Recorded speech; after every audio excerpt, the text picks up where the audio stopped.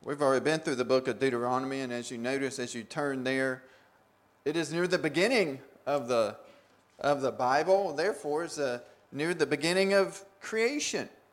So from the very beginning, God was giving his people directions. And I want you to listen carefully to what he says. Starting in verse 1. These are the commands, decrees, and laws the Lord your God directed me to teach you to observe in the land that you are crossing the Jordan to possess, so that you, your children, and their children after them may fear the Lord your God as long as you live by keeping all his decrees and commands that I give you, and so that you may enjoy long life. Hear, O Israel, and be careful to obey, so that it may go well with you, and that you may increase greatly in a land flowing with milk and honey, just as the Lord, the God of your fathers, promised you. Hear, O Israel, the Lord your God, the Lord is one. Love the Lord your God with all your heart, with all your soul, and with all your strength. These commandments that I give you today are to be upon your hearts. Listen carefully. Impress them on your children. Talk about them when you sit at home and when you walk along the road, when you lie down and when you get up. Tie them as symbols on your hands and bind them on your foreheads. Write them on the doorframes of your houses and on your gates. Verse 7, it says, impress them on your children. God has given his decrees, his laws, his commands, and is instructing us, commanding us, just as he was commanding the people of Israel, to impress God's commands on our children. In other words, to teach them diligently. Not just tell them, but maybe tell them repeatedly, tell them in a manner so that it stays with them throughout their lives. Impress them upon your children. It's so funny. Somebody sent me an article this week on why the church has such a long history of leading in education. We see even in Deuteronomy where it commands on the teaching of our children. I want to read you a little bit of this article that somebody sent me this week. Some people think that Christian interest in education is only instrumental. In other words, we start schools so we can tell our kids about Jesus Christ and how to become Christians. Of course, there's nothing wrong with that, but the Christian understanding of education goes much deeper. Throughout human history, wherever the church has gone, education has followed. Now, I'll pause there just a second. Can you think of any missionary that has ever come to this church and told us about their mission work? And it seems like they go there, they start a church, and not long afterwards, they start a school. Education has always followed the message of Christianity. I'll continue in the article. This is because of how Christianity understands life in the world, particularly the nature of reality itself and the human person. Education doesn't make sense in a worldview that is only about survival. But within a worldview that says that the world itself came from a first cause that is intelligent, reasonable, and knowable, and that is important, wants to be known, there is solid grounding for actual knowledge and therefore education. Christianity says that God has made us in his image. In other words, not only is God knowable, but humans are knowers. So the act of learning is nothing less than, as Johannes Kepler put it, thinking God's thoughts after him, knowing God's world leads to knowing God, and knowing God is what life is all about. The church has a history of leading in education. All started in the Old Testament. One more paragraph I'm going to read. In India, 100 years ago, a carpenter or a fisherman or a shepherd did not go to school. But what you find in the New Testament is a tent maker writing, a shepherd writing, a fisherman writing, where did they learn to read and write? They entered the synagogue. The priest on the Sabbath was the teacher. And he was also a master educating others during the 5 days of the rest of the week. The church has a history. Christianity, godly people that follow God, have a history of leading in education. In fact, it really doesn't make any sense. I love how that article talks about it. Doesn't make sense if you don't believe that God created a world to really be educated.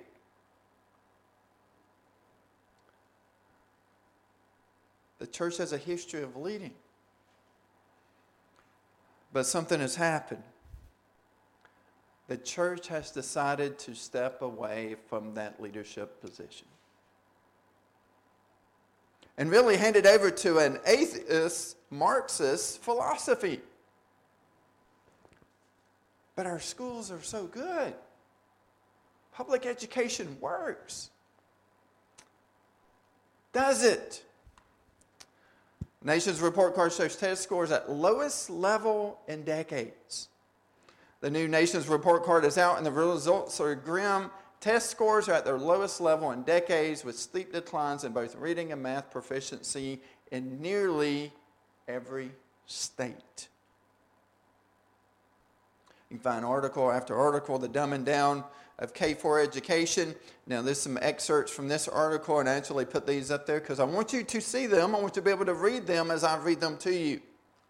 The inability of U.S. students to perform on par with the majority of other developed nations should cause alarm, given its implications for Americans' global leadership. Instead, while other countries take their K-12 education seriously, American leaders are satisfied with pumping more money into an outdated system that continues to fail students and produce mediocre results.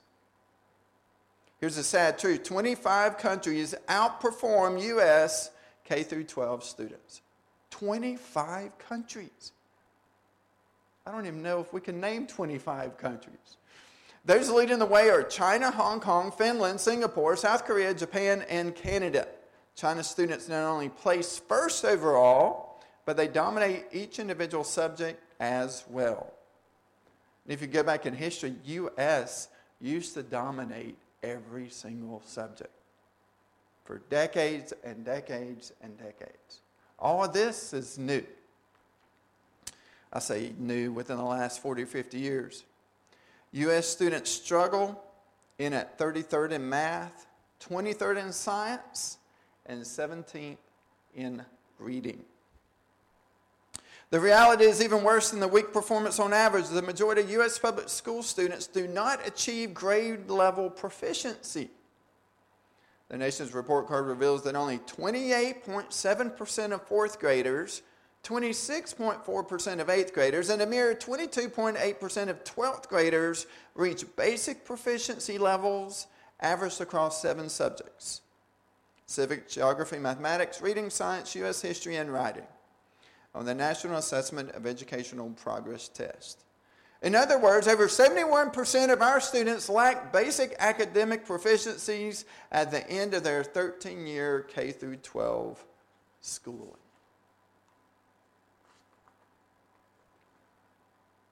You can't debate those facts. You can't debate those numbers. And honestly, we get reports like that about every year. Same story, just a little bit worse. Same story, just a little bit worse. So honestly, we got to the point where we just accept it. But we're doing a greater harm than we even realize. Here's a little video I want to show you on Jordan Peterson talking about education. You're going to love this. I recently sat down with world-renowned psychologist and author Dr. Jordan Peterson. We talked about a number of things, including education versus indoctrination and his mission to fight the far-left woke agenda in schools, maybe your school, as well as why Gen Zs can't cut it in the workforce. Not all of you, but some of you, and how we can help them. You got a new study showing new 2023 hires are unprepared for work, they're unprepared for life. Dr. Peterson's take on all of this, especially for parents, is fascinating. Watch. When this study popped up, we thought, you got to weigh in on this. They say that Gen Zers come in, they're sincere, but if they have no necessary instinct on what to do next, find them a lot sitting idly by waiting for instructions on what to do next. Does that make sense to you? Something about this generation that would have trouble being self-motivated? Well, I think that if you set up an education system that's designed to do nothing but demoralize young people and to convince them that their ambition is dangerous and, well, even world-threatening for that matter, a manifestation of patriarchal oppression on the social front, and then a danger to the survival of the planet on the natural front, then, and you don't do anything to foster that ambition and to channel it into a manner that might be productive and to tell young people why their ambition might be useful, then you're going to get exactly that. So you hit what you aim at if you try hard enough, and the education system has been trying to demoralize people for 60 years. One of the things that really stuns me, I haven't been able to figure this out yet. I've been trying to talk to Republican governors about this. I cannot understand why conservatives have been daft enough to allow the faculties of education to retain their hammerlock on teacher certification for the last 60 years. It's insane. You mean the criteria to get the certification and what's exactly. in it? You have to be trained in a faculty of education to become a teacher. Why? They're the most woke element of the entire rotten university carcass, and they have the hammerlock on 50% of the state budgets.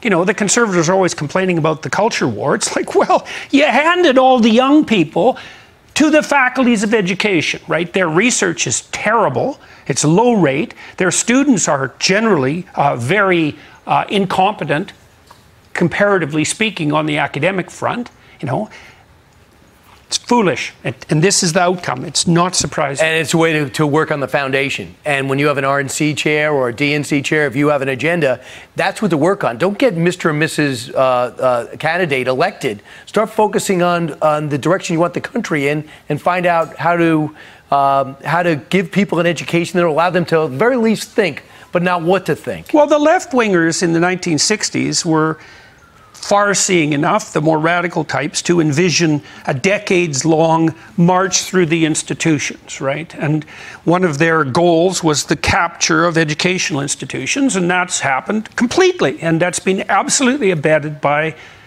conservatives who tend to get lost in the details. And well, then you think now you have young people who are demoralized and directionless. Well, they're never taught anything about how to acquire a direction. So that's all you have to do if you want to motivate young people, is to teach them a bit of visionary discipline and encourage it. And we do the opposite of that. Plus, we terrify them. Trigger warnings. We tell them that everything's dangerous. One thing I want you to understand is you see that, you hear words like conservative and liberal, and you think, well, this is a political issue. Education is not a political issue. Did you hear what I read earlier? It is a biblical issue. It is a biblical issue. Now, everybody sees the direction we're going and the consequences that are happening, but very few people are trying to fix it. In fact, they're going a step further and are taking steps to even make it worse. And here's some articles, some headlines of some articles. I'll read them to you, just the headlines. They're trying to make the schools more woke. Woke schools, how parents, teachers fight progressive ideology. You got how public schools went woke and what to do about it. Parents are sounding the alarm on woke education for good reason. Well, what is a woke school? In general, a woke school is one that actively embraces diversity, equity, and inclusion in its curriculum and culture. And this is their definition. This means that the school prioritizes social justice issues such as racism and sexism in its teachings, because that's obviously the most important thing we could be teaching, right? And encourages students to think critically about the world around them. A woke school also emphasizes empathy and compassion for those who have been marginalized or oppressed in society. Something about that. Nothing about teaching God in our schools and God's commands. In fact, let's teach them things. I didn't hear anything about history or reading or math. No, let's teach let's prioritize social justice issues, racism, and sexism. In other words, let's indoctrinate, is what they're saying there. Woke School District pulls advanced math for being too white. This is the thinking that is going on today. The process of phasing out math started in 2017. The Boston Globe reported that advanced math students were primarily white and Asian, while lower-level courses mostly had black and Hispanic students. Cambridge Public Schools noticed this trend before, but things only worsened due to the pandemic. This led to all 4 middle schools and Cambridge Public Schools to axe teaching Algebra 1 because it's racist. This is where we're going. Make sure you're aware. That's one of my main reasons for the sermon today, is to make sure that you're aware. Part of the woke education system is social emotional learning.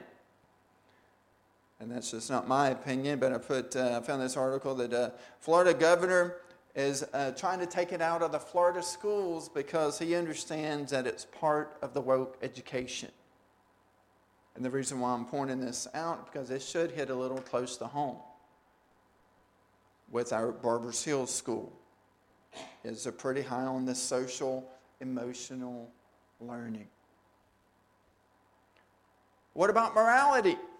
How do you think the morality is in the public school or in our schools? I could have did a number of pages of this. I just did a couple of pages. So easy to find. Over $200,000 being spent on drag queen shows at New York City schools.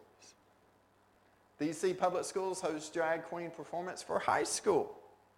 Story Hour, how drag queen shows for minors have become increasing.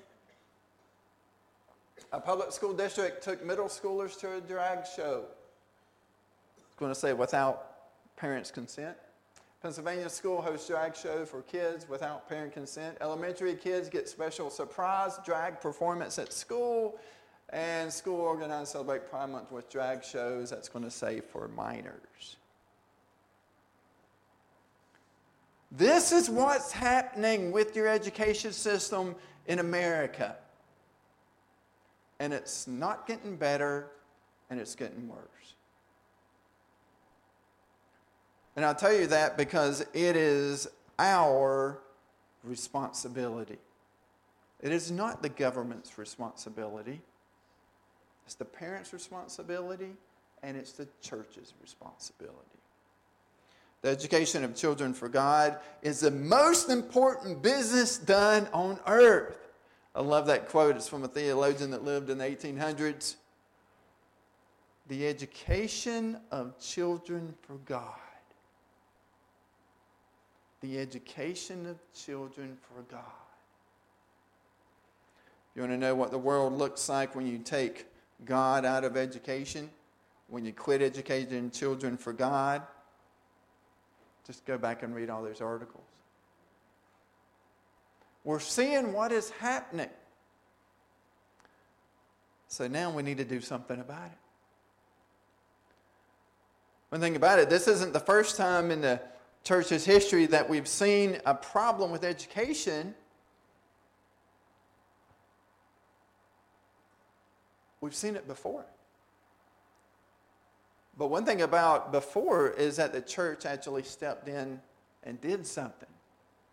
I don't know if you were here at 10 o'clock this morning, but at our church we have Sunday school. Do you know where Sunday school came from? Do you know why it started? I'll give you a little history lesson and let you find out.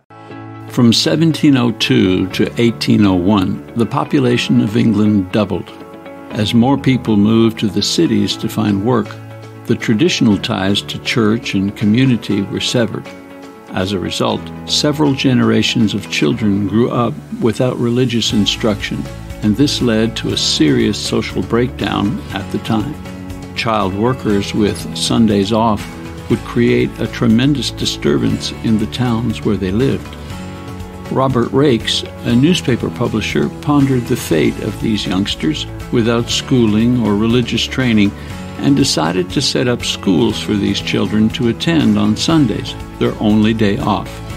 He hired women to teach them to read and a local minister, Thomas Stock, to give them religious instruction. The school lasted from 10 a.m. to 5:30 p.m., and rewards were given to those who mastered their lessons.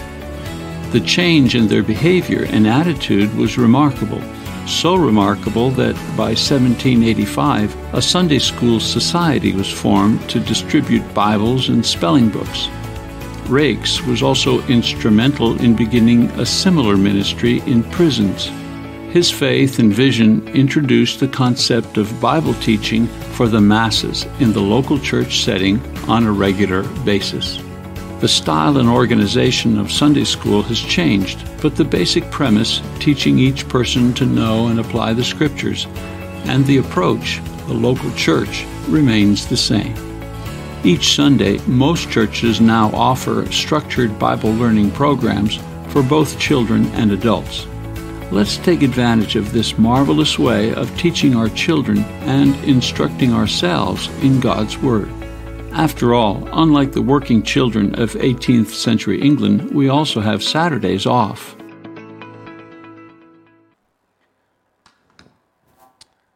That's the history of Sunday school. Did you know that history?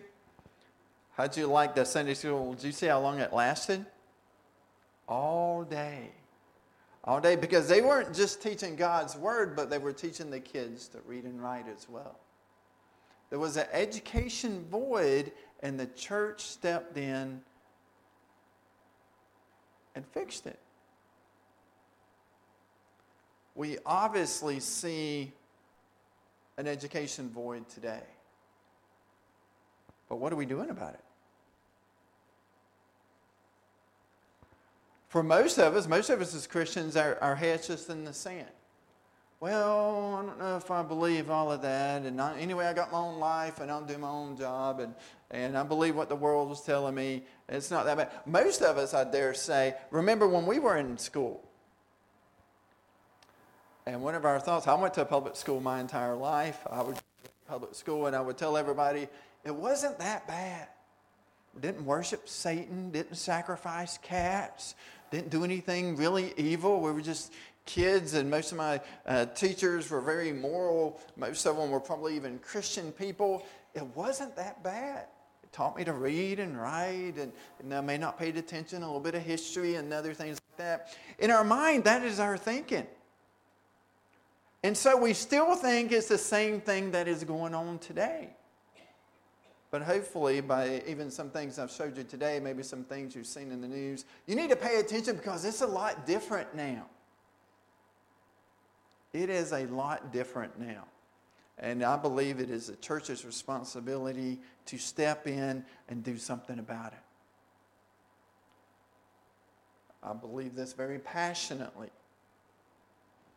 So Nathaniel got a job at Chick-fil-A. I think he's... Nathaniel, if you don't mind me telling, I don't think y'all really care, but I think he's making like $14 an hour. So I told him, it's like, hey, the amount of money I get from, I teach here 5 days a week or whatever for 8 hours a day. And I think Nathaniel and I've got my doctorate degree and had a lot of experience. In his first job, he's probably going to make in the first year probably triple what I make from teaching. Because I'm not doing it for money. I'm doing it because there's a need there. I'm doing it because our future depends on it. This isn't something I'm bored. I think I'll go work in a school all day, or that's an easy job. I think I'll be a teacher. By the way, it's not an easy job. But it is the most important job that we can be doing. And I want you to understand that. Because if you're a Christian, if you're a follower of God, you're held responsible too. And the church has always been so generous. We don't ask the church we ask money on projects or something. Church doesn't give the school any money, and that's not the most important thing we want from our congregation. The number one thing we want from you is we want you to pray. Pray earnestly. Pray for the students. Pray for the teachers. Pray for protection from us. You pray for us. But then you also pray for yourself and you ask God, what can I do? Because one thing about it, I look out here and I see a lot of experienced, mature people. I didn't say old. I said experienced, mature people. And just on your experience alone, you have a lot to offer young people. I'm not asking you to come be a teacher. I'm asking you to pray to God. Maybe He wants you to come and talk to Him for one day. Well, I don't know what to talk about. Tell Him about you. I told you as Nathaniel gets out in the world, he's experiencing all sorts of things, and he's going to experience more things. And it's good for him, it's good for all of our students to hear our stories. This is what life was like when I was young. These are issues I had. These are problems that I had. This is how I came to know God, and this is how I came to know God more intimately. Because those are the most important things. Our God is a great God. And one day we will be in a sweet by and by with Him. But while we're here, we need to be working. And for whatever reason, you talk to God about it if you don't like it, but He has brought me here. He has brought a group of people here to teach young people during the week. And God is doing an amazing work. And it's a much needed work.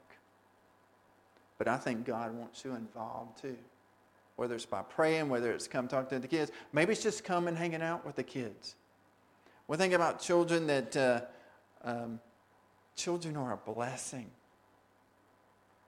Children are a blessing.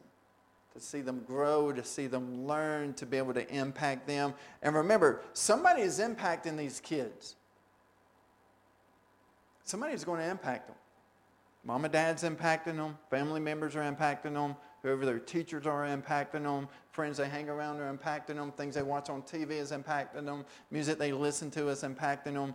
We need to make sure that we're doing our part as Christians to impact them as well.